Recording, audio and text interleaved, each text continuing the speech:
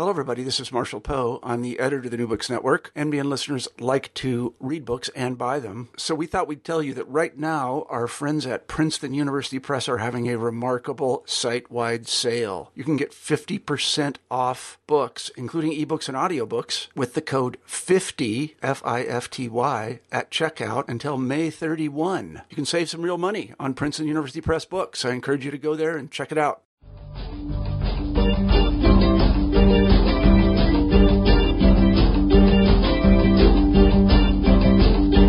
Hello, and welcome to New Books in Philosophy, a podcast channel with the New Books Network. I'm Carrie Figdor, Associate Professor of Philosophy at the University of Iowa, and I'm co-host of the channel along with Robert Talisse, Professor of Philosophy at Vanderbilt University. Together, we bring you conversations with philosophers about their new books. We draw from a wide range of areas of contemporary philosophical inquiry. Today's interview is with Kenneth Schaffner, Distinguished University Professor in the Department of History and Philosophy of Science at the University of Pittsburgh. His new book, Behaving, What's Genetic, What's Not, and Why Should We Care, is just out from Oxford University Press.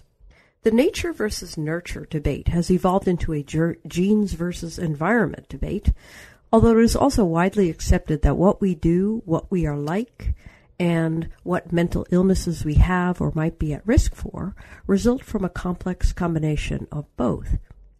In this richly researched book, Schaffner assesses the impact of the enormous strides in recent decades in biology on the genetic contribution to behavior from the sequencing of the human genome and the development of a model organism, the nematode C. elegans, for explaining the relationship between genes and neural function and development. Schaffner considers the methodologies for determining genetic influence and the challenges by developmentalists and others of gene-focused research. He also defends a creeping form of reduction in which multi-level mechanistic explanations are possible in local and specific areas of biology, but which do not support sweeping claims that we are nothing but our genes. Let's turn to the interview. Hello, Kenneth Schaffner. Welcome to New Books in Philosophy. Thank you for inviting me. I'm very eager to be talking with you about your new book, Behaving, What's Genetic, What's Not, and Why Should We Care?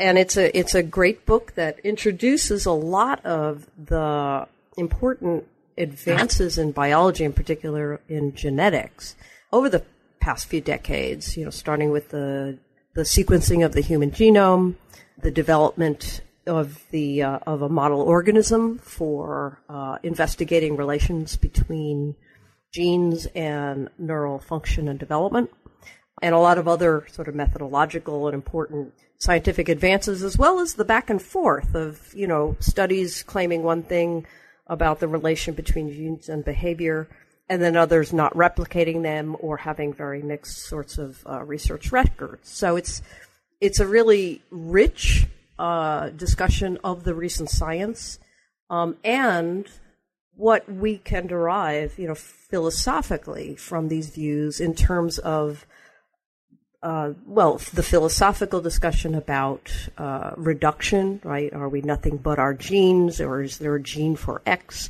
Versus more, as one of the buzzwords these days is the biopsychosocial approach, right, where the environment has a much greater role. So it's a great introduction to all of that. And before we get into the book itself, maybe we can have a little introduction about yourself. How you came to write this book, your own sort of background in both biology or medicine, actually, and philosophy, and then the relation between this book and your previous book, 1993. On discovery and explanation in biology and medicine. Sure. The discovery and explanation in biology and medicine was started all the way back in roughly 1971.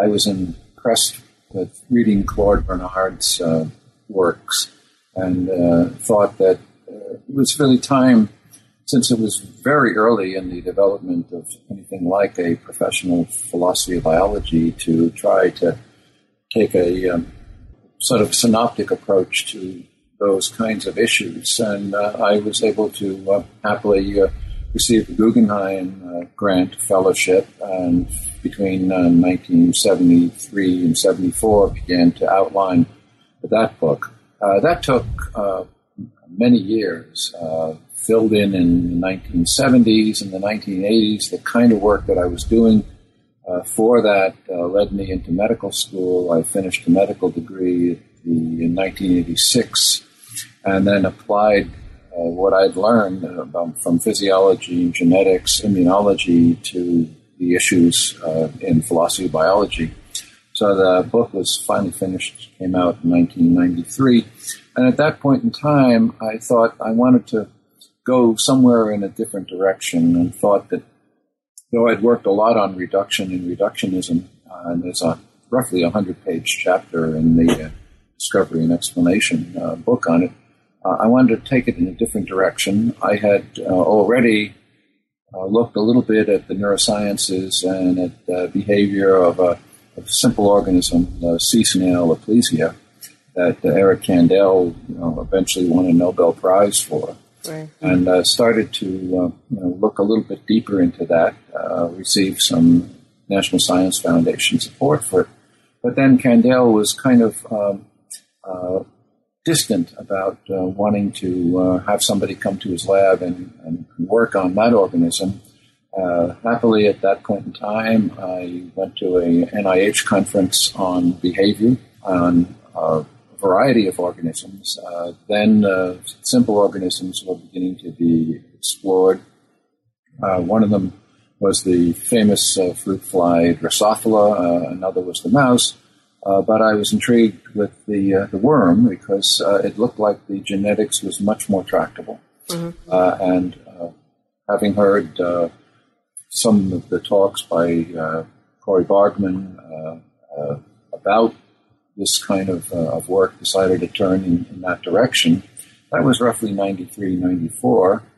That led to a target article in Philosophy Science in 98, which in modified form are roughly 3 of the chapters in the behaving book. And I wanted to carry it on into behavior of humans and psychiatric genetics, which is a closely related field to human behavioral genetics. That led to work on DSM-5 with a number of people, including Ken Kendler, who's played a very extraordinarily powerful and important role in the putting together the final form of DSM-5. And so all of that sort of eventually came together in this book, aided by support from NIH and the Hastings Center with a large grant that looked at human behavioral genetics.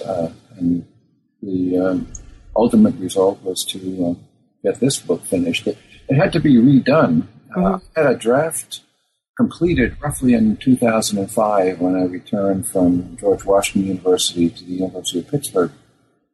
But at that point in time, the HapMap project was just about finishing up, and they were beginning to identify all of these SNPs, of which we now know several million. That led to the opportunity to begin to look at the genome-wide association studies. They began to come out in 2007. They really sort of upended the field, and we can talk a little bit more about that in more specific terms a little bit later on. It required rewriting a lot of the book, so it didn't really get accepted until 2013. Okay, wow. So, and I think all of that really shows in the volume, because it's an important attempt to kind of assess, all the amazing advances that have been happening over the past, decade, 2 decades, 3 decades, but, more recently, as you mentioned. But maybe we should start from a very, very basic standpoint, which is, it's a book about, as you put it, sort of main themes in behavioral genetics and psychiatric genetics as a sort of a subset of that. And you do talk specifically, which I do when I get to later, personality disorders or personality and the relation between personality and genes, and then schizophrenia and genes. You have 2 chapters devoted to those particular aspects. But how is behavioral genetics and its subset psychiatric genetics, how are these related to population genetics? In a sense, my understanding of population genetics is it is really a kind of way to look at sort of evolutionary implications of genetics. One is, I think, not so much concerned with the phenotypes as it is with the transmission of genetics over various kinds of generations and the fixity of some of those genes on ways they might change. Population genetics, came out of a generalization of Mendelian genetics, to populations and to populations over periods of time, and the major players in that area were people like Fisher, and then Haldane and Wright, especially. That doesn't really tell us too much about behavior. In fact, there's a kind of a gap between people who work in evolutionary biology and issues involving sort of behavioral genetics and psychiatric genetics. So if one looks at the standard texts in behavioral genetics and in psychiatric genetics, there's relatively little in those texts about evolution, even though there have been disciplines, sociobiology and sort of psychological kinds of genetics that have tried to bridge those gaps. I think they haven't been done all that successfully, in part because there are no fossils of behavior that we can go and look, empirically check on things. So I think that population genetics is an important sort of backdrop, but it doesn't play that much of a role in any of the standard work in psychiatric or behavioral genetics. Which is sort of interesting because one of the background issues actually that you get to in terms of why should we care about genetics is this idea that somehow we're determined. We'll talk about that, but that, somehow we're determined to act in certain ways because of our gene. We're hardwired, as we'll say. And of course, that hardwiring would be a matter of evolution. We're just, we just act this way because that's the way the evolution has formed us to be. So that it's an interesting conceptual gap that, even if these are two sciences that haven't quite, or two approaches within biology that haven't yet really meshed in the sort of popular imagination, when you start talking about genes, the very close relationship between, something being in the genes and something being in the genes because that's the way we evolved are, these things are almost inseparable. You start with the concept of heritability, and this is a very, central concept to behavioral genetics, but it's one that, as you point out, is very easy to confuse. So just to give an example that came to my mind immediately was, we have, all humans have, genetically an opposable thumb. And yet, having an opposable thumb has zero heritability. And so, and in contrast, you mentioned schizophrenia. The risk for developing that is about the heritability is about. Well, the risk is accounted for approximately 48% or so by the genes. And so, could you explain a bit? Explain the notion of heritability and why it's so important in these studies. I think of one of the problems with heritability is that, just as you pointed out, using that example, is that it sort of plays tricks with the mind, leads to inappropriate kinds of influences. I think one way to think about it is that what heritability does is it accounts for individual differences in effect in a population, but as accounting for the variation that one sees in that population for a particular kind of a phenotype. That phenotype can be something as more or less benign as, say, height. We might come back to that later, or fingerprint similarity, and also as more controversial, it's been discussed extensively in the history of literature, cognitive capacities like IQ, but as well as other kinds of disorders like schizophrenia and depression. So what does the heritability do? It gives you a very kind of a gross pointer to where you think the genes might be accounting for the variation that we see for that phenotype in that population. On the other hand, the heritability doesn't indicate anything about the specific ways that the genes work or what genes there are. It is a very kind of a gross parameter that suggests that perhaps if heritability is reasonably high, then to account for the differences that we see between people who have a disorder or have a particular phenotype versus those that don't, is to look at those kinds of features that are relatively high in heritability. And so in schizophrenia and in, say, height, we do think that heritability runs something like 80%. I sometimes like to think of those kinds of relationships in somewhat different ways. As what is the risk if one has an identical twin? What is the likelihood that one would develop that particular trait or that particular disorder? And that might give us a little bit of a better handle on same kind of issues that heritability tries to get a handle on. The other problem with heritability has been pointed out by philosopher biologists like Lewontin and others, is that you really have to pay attention to the environment because heritability is contingent on environments. And that's part of the formal definition and it's part of the conceptual definition, so that whether or not something is, quote, genetic, unquote, and the extent to which it's malleable or changeable is going to depend upon the nature of the environment that one is in. So that's the reason, carefully about it, not to overemphasize, what comes out of it, not to confuse it with unchangeability, and not to confuse it with changes in environment that might significantly change that heritability.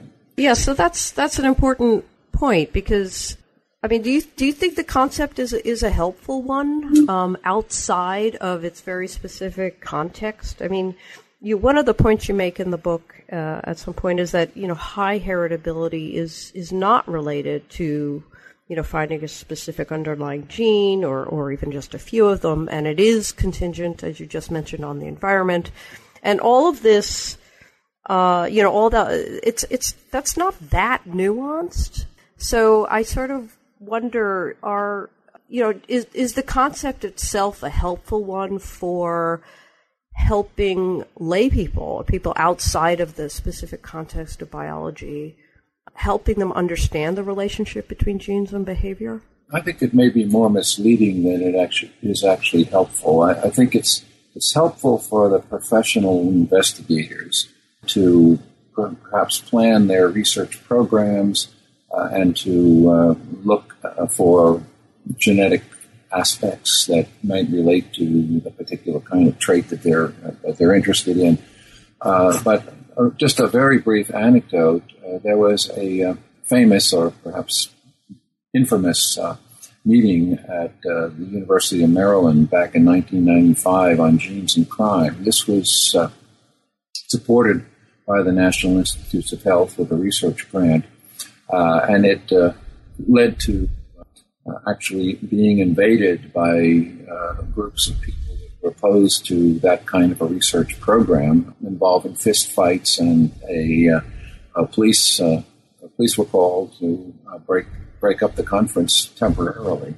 But at that conference, there were very prominent speakers. I attended to essentially talk about the worm, but there were people talking about heritability and crime. And one of the major investigators said that it really is inappropriate to talk about heritability, that it's misleading in this context. And then, of course, after saying that, his next slide was a long list of heritabilities for particular traits related to genes and crime. It's almost as if they recognize the problems, but they can't stop talking about it.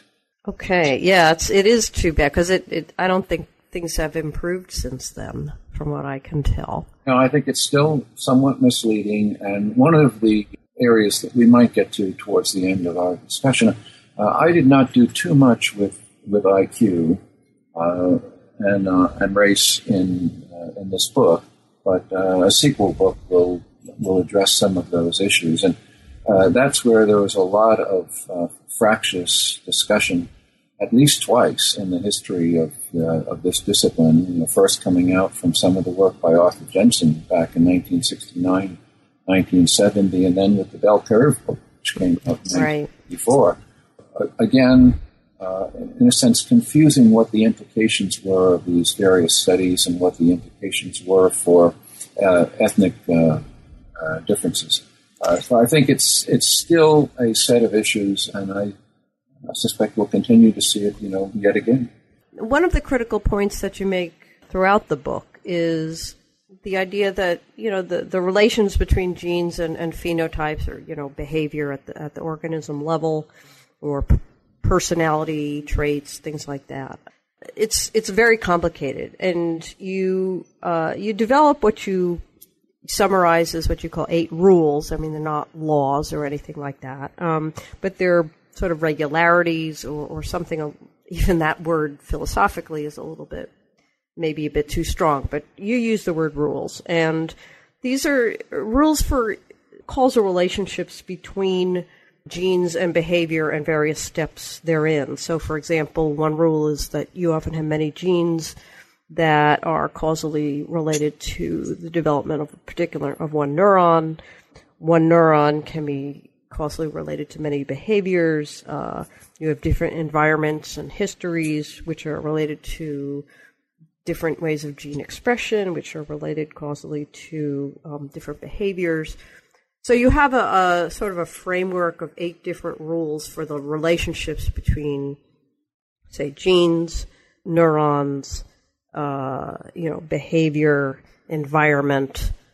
Can you say something, explain a bit about those rules and how they complicate, how the gene for X picture has kind of just basically been just blown up for many, if not all, phenotypes? Yeah, I think that there's probably at least 2 aspects to that kind of an answer. Those rules were, in a sense, inductively generated from a deep and long analysis of the worm C. elegans. What I wanted to do was to see exactly in an organism that we know how many genes there are, and we know an awful lot about the circuits of that organism. It was the organism that Sidney Brenner chose to begin to investigate, the simplest organism he could find that had a nervous system, how genes might relate to behaviors. And I was lucky enough to be introduced to Corey Bargmann. Corey is the co-director of Obama's BRAIN research program, and she has been an investigator in that area since, I think, the late 80s until now. I took some of her papers and then read a number of other papers looking for what were those relationships between genes and behaviors. And I found that one of the first points she made was that genes don't affect the behaviors directly. They work through neural systems. And that was, in a sense, the beginning of looking for what were some of the generalities that would capture some of the complexity of the relationships between genes and behavior.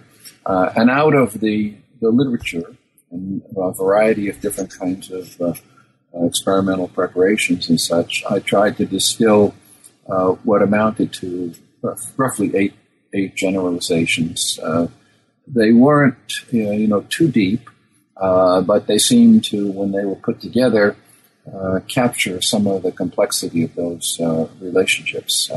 And one of the reviewers of the philosophy science paper where I first introduced those rules said, "Well, aren't these obvious?" And they weren't that obvious at the time. And in fact, Cory Bargerman had thought that as one drilled down into this organism, one would find a relationship that could be characterized as one gene, one type of behavior.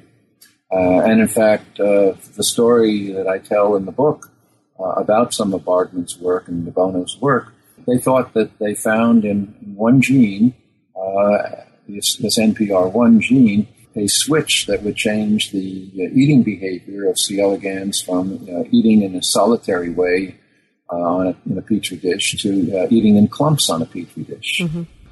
It's turned out, I think, that she's probably modified, her views so that she's now quite attuned to the complexity that one finds. So those rules were an attempt to, generalize from these experiments to show some of the complexity. The overall take-home messages that I got from the book is just how complex it is and how, we really, for the most part, and even in kind of the best of cases, like maybe Huntington's disease or something where you can identify a particular locus, the environment, and there are different, there's the in utero environment, there's, the outside of the, the self, the person environment. I mean, the complexity there is so great that to even talk about a gene for X, the question, the real question, as far as I could tell, was not so much, been there, done that, shouldn't do it anymore, but what can we come up with to replace that rule, gene for X, with other rules that will give us a better picture of what's really going on. And I sort of saw your 8 rules as a move in that direction. Now, remember that those 8 rules came out of investigating the C. elegans organism. It's got, in effect, 302 neurons, 5,000 synapses, roughly 1,000 genes. So it's quite simple. Now, the other answer to the issue of complexity in rules is that when I wrote that set of papers in the original form, this was pre-GWAS, and there was still hope. GWAS being the genome-wide association studies work really didn't begin to come out until roughly 2006, 2007. And, that, in a sense, is the second part of the complexity source. So when people began to look at other kinds of disorders, initially they thought there would be some dominant genes in schizophrenia and some dominant genes in, say, Alzheimer's disorder affecting memory and such. Now, some of that is still the case. One of the most interesting, very recent developments in the Alzheimer's area is in DSM-5, this 2013 most recent version of the Diagnostic and Statistical Manual for Psychiatric Disorders. That is, I think, one of the first examples of a disorder that is now diagnosable by using a particular set of genes. There are some early onset genes that I mentioned briefly in my discussion about Alzheimer's in the book, but at that point in time that I finished the book, DSM-5 hadn't really come out in its final form. But now you can actually diagnose a person as having Alzheimer's if they have some of these, there's 3 roughly dominant genes that affect people with Alzheimer's in their 50s. So there's still, occasionally something like one gene, one disorder example. It's like the Huntington's thing. But that pales against many other diseases. Now, in the area, for example, of schizophrenia and also personality genetics, what GWAS has shown is that there are hundreds of genes, maybe even 1,000 genes that might affect schizophrenia, coming in different packages and working in different ways. And that's where the field is sort of beginning to focus on that, and also on environmental factors, on immunological interactions with the genetics of schizophrenia. So the second set of arguments is that what the GWAS revolution has done is to show that there are many, many, many genes that affect in very complicated ways these various kinds of traits and disorder. And the same thing holds true for height. I looked up the most recent publication, I think from 2014 in Nature, said that they had identified 700 genes, or at least 700 SNPs that were fairly closely related to genes, all of which had very small effects on height. And this was done in a population of some 30,000 individuals. So there's many ways to tell the tale about complexity. Some of it comes out of simple organism work, but some of it now comes out of this GWAS and GCTA genome complex trait analysis approaches to disorders. Can you give us a brief explanation of how the genome-wide association studies go? Essentially, best way to think of it is that what was needed was the genome project, the Human Genome Project, that was started, roughly back about 1990, to sequence the entire genome is the backdrop to that. But they had to do another analysis. They had to look at also variation across individuals. And they had to do, sequencing of these 3 billion base pairs. What they found doing the analysis of one of the strands, the haploid account, sometimes it's called the HapMap, was that there were millions of different variations, single nucleotide polymorphisms. That's abbreviation of that is SNPs. These are, simple mutations like thymine for an adenine that often don't make any difference to what's going on in a particular individual. Mm-hmm. But they're good markers. So if you can identify them and you find that they're reasonably common in large populations, then you can use those as ways to begin to map differences between individuals, and therefore look for things that might be associated, like interesting phenotypes that might be studied, associated with variations of a million different kinds of variations. Now the SNPs themselves are not genes; they're essentially loci. They in effect are genes, but they're not genes that are known to be causative. But they're good maps, and as a result of having that map, one can do these association studies where you can look at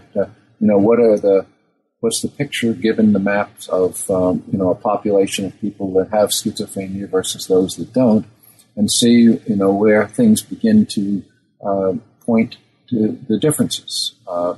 Now, what that amounts to is you're looking across all of the chromosomes at least, say, now a million differences, and that means that you're testing hypotheses that are multiple hypotheses. So as a result of doing those kinds of studies, they have to do all sorts of statistical corrections, which means, if you remember your statistics, that you need very large numbers of people. Mm-hmm. Because of all the hypotheses that are being, checked. So, they now talk about looking at 50,000 twin pairs in order to look at some of these variations, across these genome-wide analyses.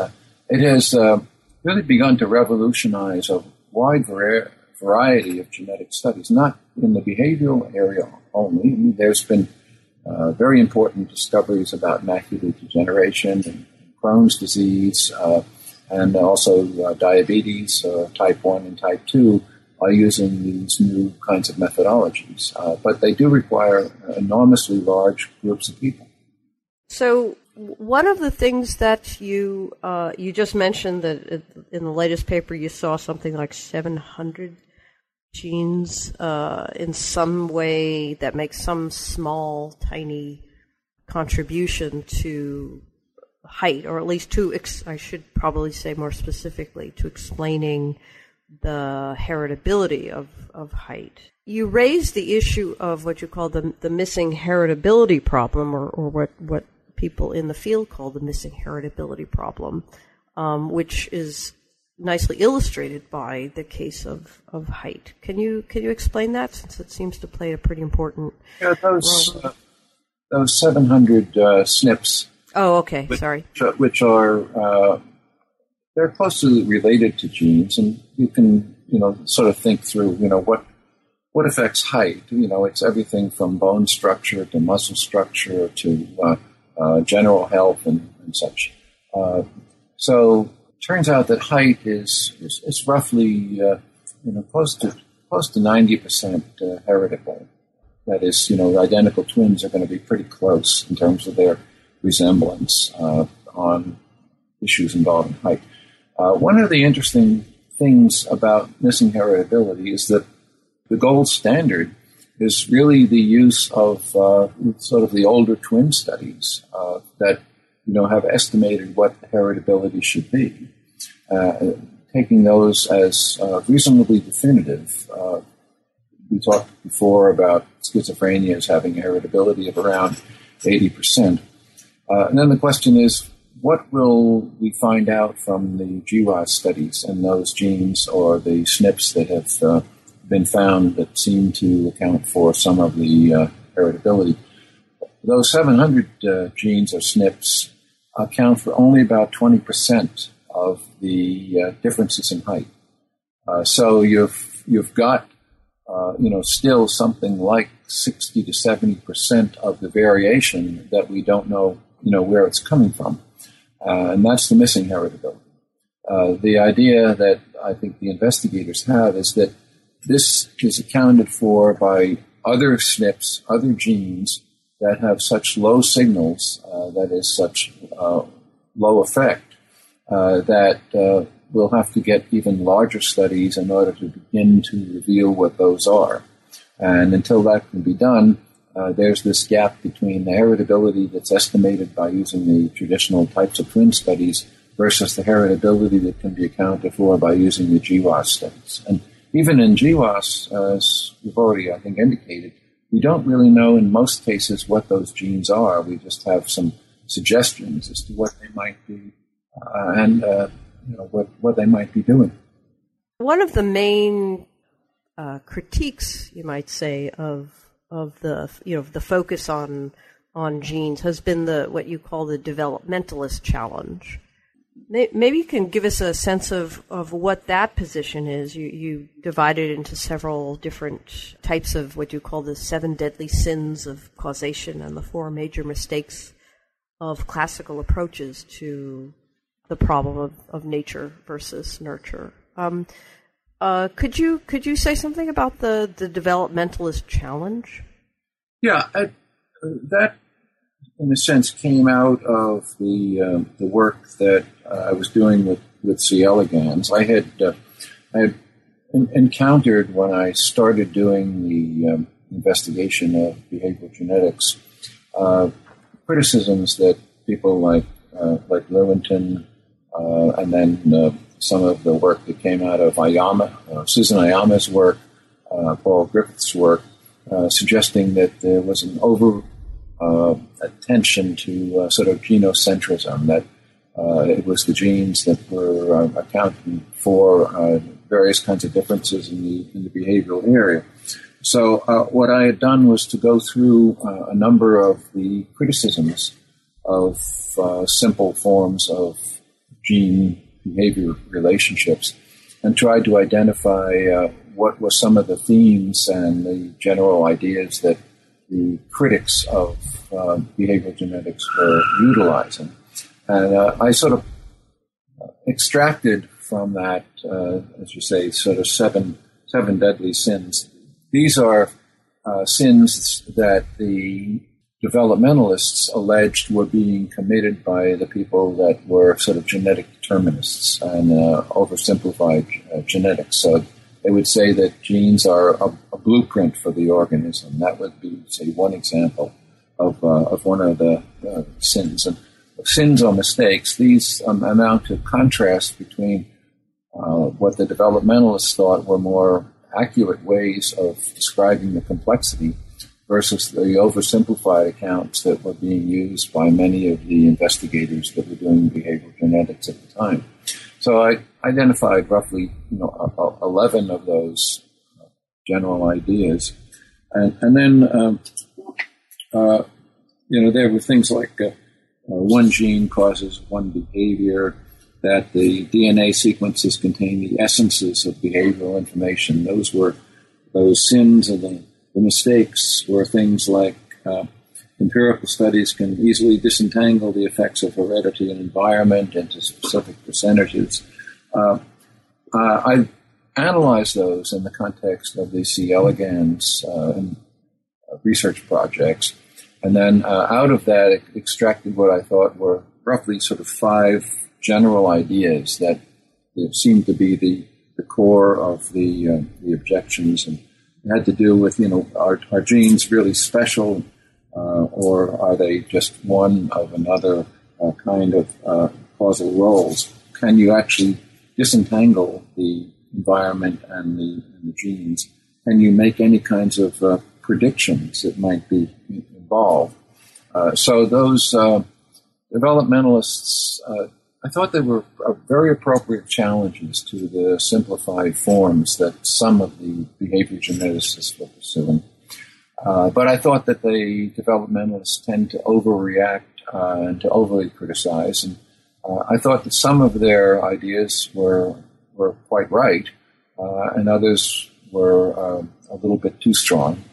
Lewontin, for example, thought that you could never get predictions of behavior because of the complexity.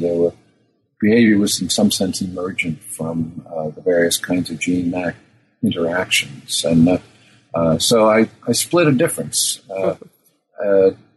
Paul Griffiths was a commentator on the first version of those papers that were in Philosophy of Science back in 1998. And Griffiths anointed me as a developmentalist. I think that that's a little bit too strong. I accepted some of their theses and modified some of their other theses.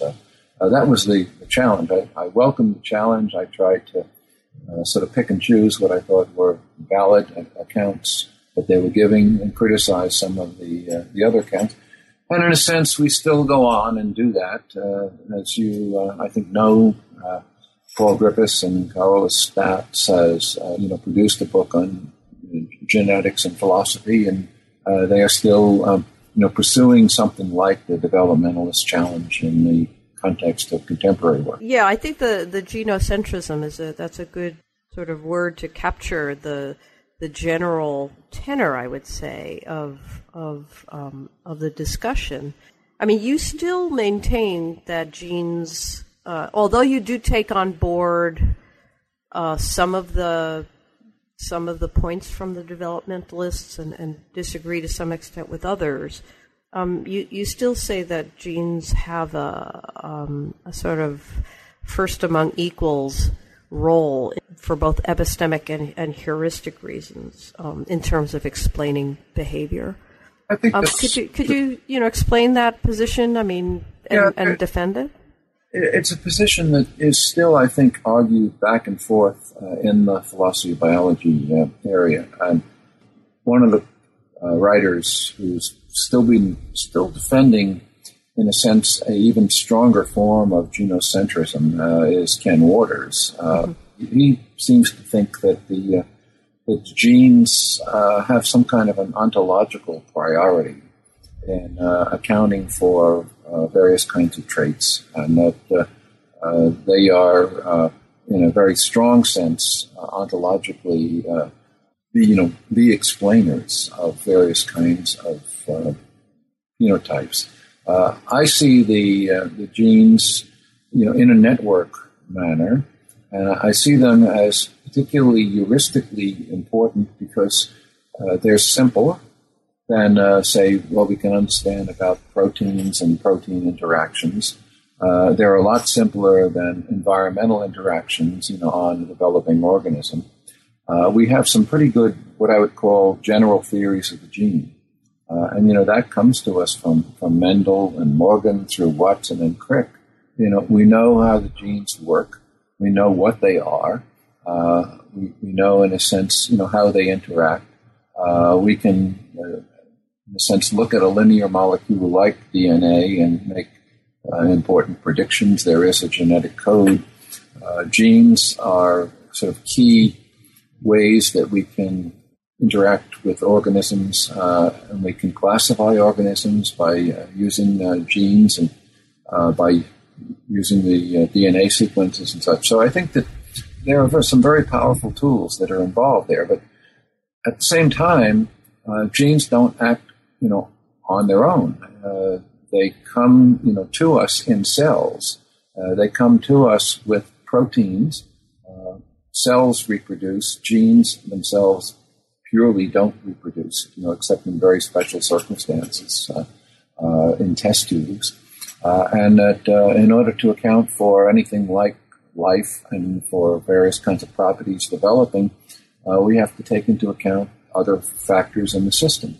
The developmentalists have tended to say, all of those factors are on a par.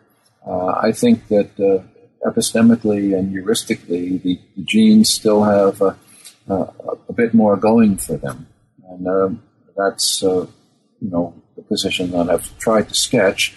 I summarized some of Waters' arguments in, I think it was chapter 8 in the book, criticized some of them, partly from a developmentalist point of view, pointing out that sometimes it's the environments which are the key switches that are involved, even in things like C. elegans, and that it often depends upon the context, the kinds of questions that one is trying to direct one's attention to.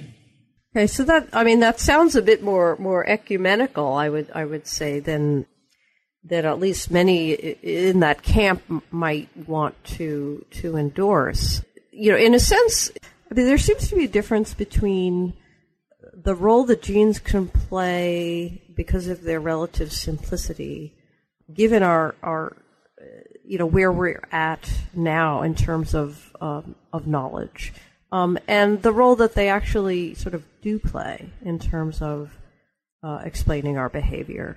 When you say, heuristic, is it more? Is it? I guess I'm trying to assess just how deep the commitment to a more, to the gene as. You're not going as far as Waters, but you're sort of not quite being in the developmentalist camp. Do you see that as, well, that's just because that's where we are right now in terms of the history of biology in a way?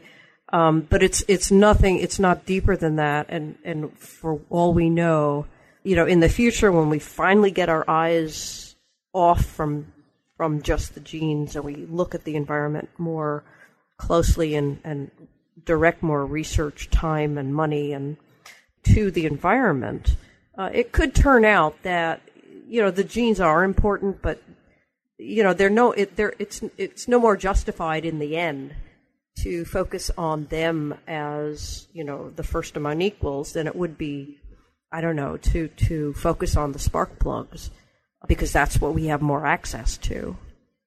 I think that's part of the issue. Part of it has to do with as I mentioned before, we have a pretty good set of theories about how genes work. It's harder to understand exactly how the environment affects the development of cells and multicellular organisms and such. I've been looking recently at kind of an offshoot project related to the in a sense, comparison between what we can learn about cancer and its genetics and the role of the environment, and where there could be various kinds of factors that are involved, and also a relationship that comes out of behavioral genetics. So it turns out that the GWAS studies of schizophrenia have identified as one of the strongest areas in the genetics is something that's called the mixed histocompatibility complex. These are the areas in the genome that affect the immune system. So that's where the strongest signal is coming out of the GWAS results. So people are wondering, what is it about the immune system that affects schizophrenia?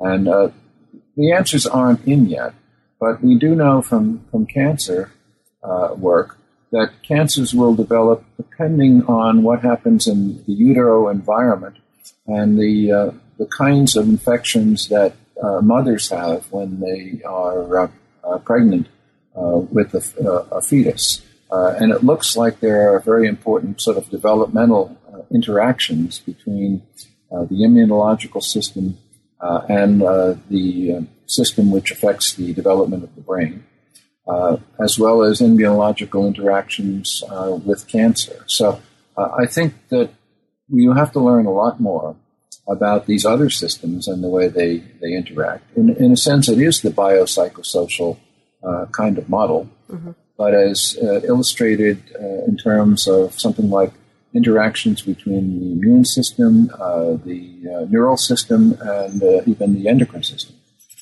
So let me just ask you about reduction. I mean, that's one of the critical philosophical positions that you talk about as a result of looking at all the recent work in behavioral genetics and psychiatric genetics. What is your view of reduction? I mean, you divide sort of sweeping reduction, the more historical Nagelian type thing, from what you call your creeping reductions, which seem in essence to be sort of local, small, local, multi-level mechanistic explanations. Can you explain your position on reduction? Yeah, let me step back a little bit in history. When I first started looking at the issue of reduction, it was, I think, when I was a first-year graduate student at Columbia, and I talked with Ernest Nagel about what I might think about writing a dissertation on, even though the dissertation was several years further down the road. And he had suggested that there were a couple of very interesting papers that had come out from the work of Paul Feyerabend, critical of some work that Nagel had done on theory reduction. Nagel's example was the explanation of thermodynamics by statistical mechanics. And he said that Feyerabend had been very critical of him. And by the way, there was a book that would be soon coming out, this is 1961, that would support something like what Feyerabend was after, and it was by a physicist named Thomas Kuhn, who was going to produce a book that wasn't yet out on the structure of scientific revolutions that would make some similar kinds of points. So I began to look at relationships in reduction in physics and in chemistry and in biology. And in the early stages, it looked like something like a modified form of the Nagel model would work fairly well in physics. And I published an article in the Journal of Philosophy in 2012 in which I showed how far one could explain something like optics by electromagnetic theory using something like a modified form of Nagelian reduction. But that seems to work pretty well in physics, because in physics we can actualize theories. The theories are in some sense simplified. You can interrelate them in nice ways. You get what's called theory reduction. That doesn't work in biology. And it became pretty clear to me in the 1970s that we just didn't have theories like that in biology. What we had were all of these sort of complicated models. Some people now like to call them mechanisms. And they work in various areas, but they don't extend very broadly. So when I looked at some of the best examples of an explanation of some biological phenomena in terms of the underlying chemistry, the first example that I looked at was the operon model that Jacob and Monod had developed. And there it seems to work nicely, but it only works easily in E. coli. You can get some explanations of some things there, but you can't extend them easily. It took biology many, many years to begin to see how it worked in eukaryotic organisms, how much more complicated accounts, began to develop that related genes and various kinds of phenotypes. And it seemed to me that what you were beginning to get was something like patchy reductions, partial reductions, interlevel reductions in biology that you didn't get in physics when you could do your work there. So I still think that's the case. We can, given the complexity of biology and the variation that evolution has produced, we can get some nice areas where we can explain some things, but they don't really amount to anything like a general theory of the behavior of the organism. So that would be a sweeping theory. And there are some philosophers, I think the Churchlands still defend something like the possibility of sweeping reductions.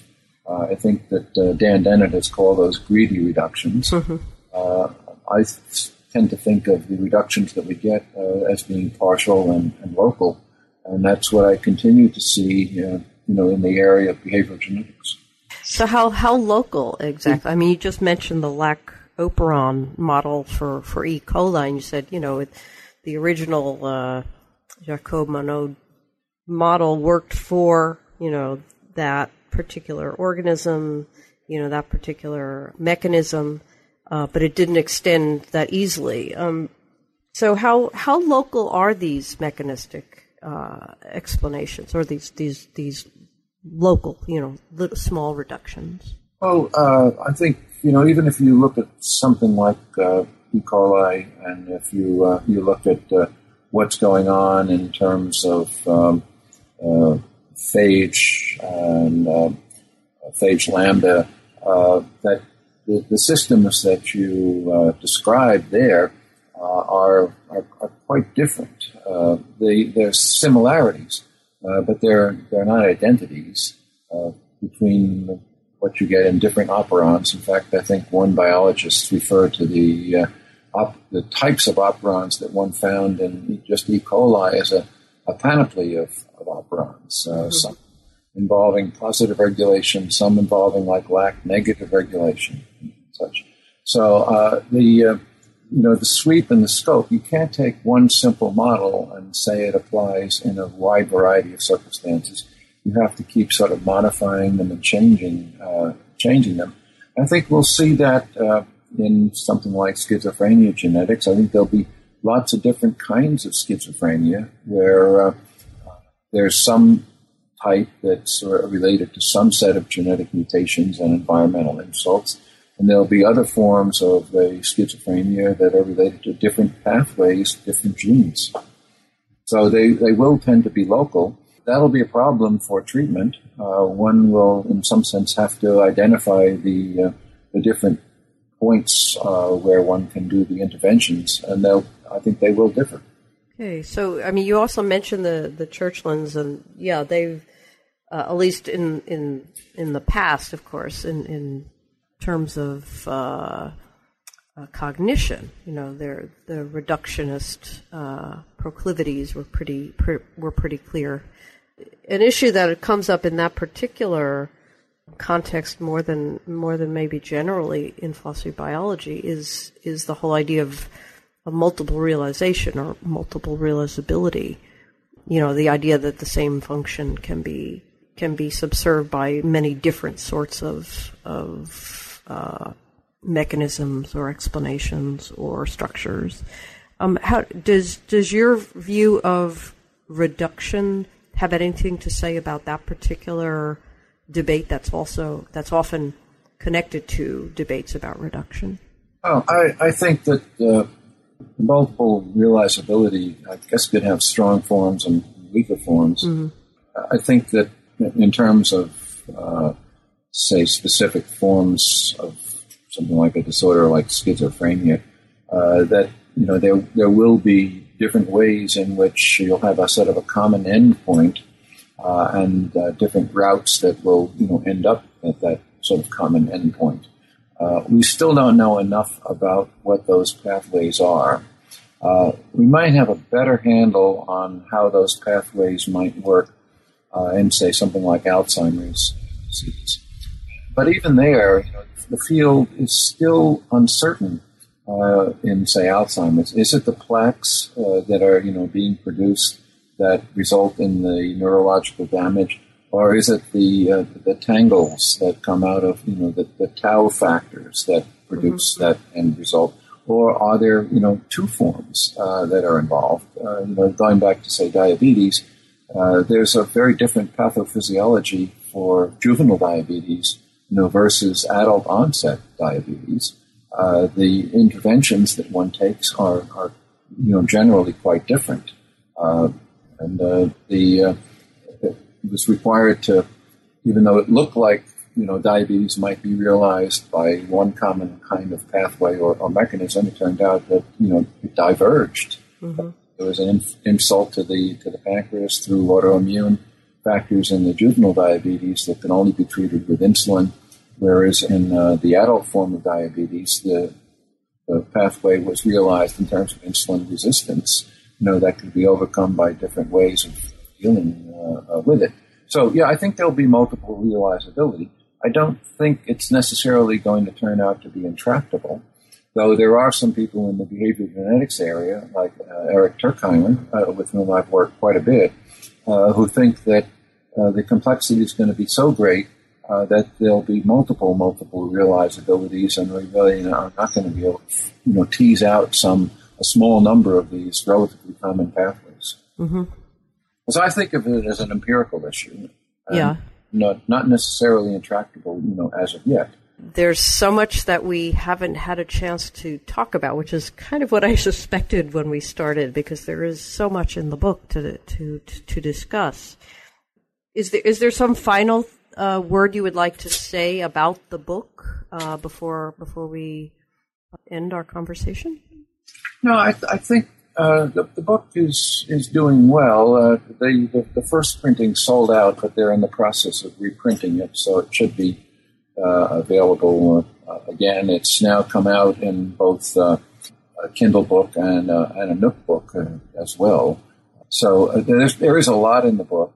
It's a complicated story with many facets and such. I think that readers of the book could, look at one of the early chapters, introduction, gives a kind of overview, and the end chapter, I think it's chapter 9, gives a pretty good detailed summary of where the book has gone. And I think, even though there's a lot of complexity in detail, people can then, go and read those portions of things that they, would want to delve into in more depth. The problem with the field is that it's still evolving. Right. We don't have a really good handle on personality genetics at all. And, they're having to go back and start from square one with sort of GWAS analysis. They thought they had a breakthrough in terms of certain traits from the Caspian-Moffitt work. And then a lot of that has, I think, evaporated in the light of genome-wide analyses. So it's a field which is still, evolving and further forming. But I think the book can give you an orientation. We're able to get a really nice index so that one can, track back to look at those things that are of special interest in you. Last question, what's on your horizon next? I mean, do you have another book planned or just some articles, same topic, different topics? I do have another book. So the first book in this area is called Behaving, and the second book is going to be called Choosing. And what I want to look at are the influences that genetics may have, behavioral genetics might have on choosing and choice and living a good life. And for doing that, that's given me a chance to go back and look at issues involving cognitive capacity and on restrictions involving choice, a much deeper analysis of so-called free will kinds of issues, as well as impulse control and what might make a life worth living that could be potentially affected by genetics. So that's the next project. I've already started on it, and I will be working on it for the next few years. Excellent. I look forward to seeing that, for sure. But we are now out of time, so I just want to say thank you again for joining us. It's been a very interesting, wide-ranging conversation, and I wish you luck with the next book. Well, thank you, and thank you for inviting me. You've been listening to my interview with Kenneth Schaffner, Distinguished University Professor in the Department of History and Philosophy of Science at the University of Pittsburgh. We've been talking about his new book, Behaving: What's Genetic, What's Not, and Why Should We Care?, which is just out from Oxford University Press. I'm Carrie Figdor. This is New Books in Philosophy. I hope you enjoyed the podcast, and thank you for listening.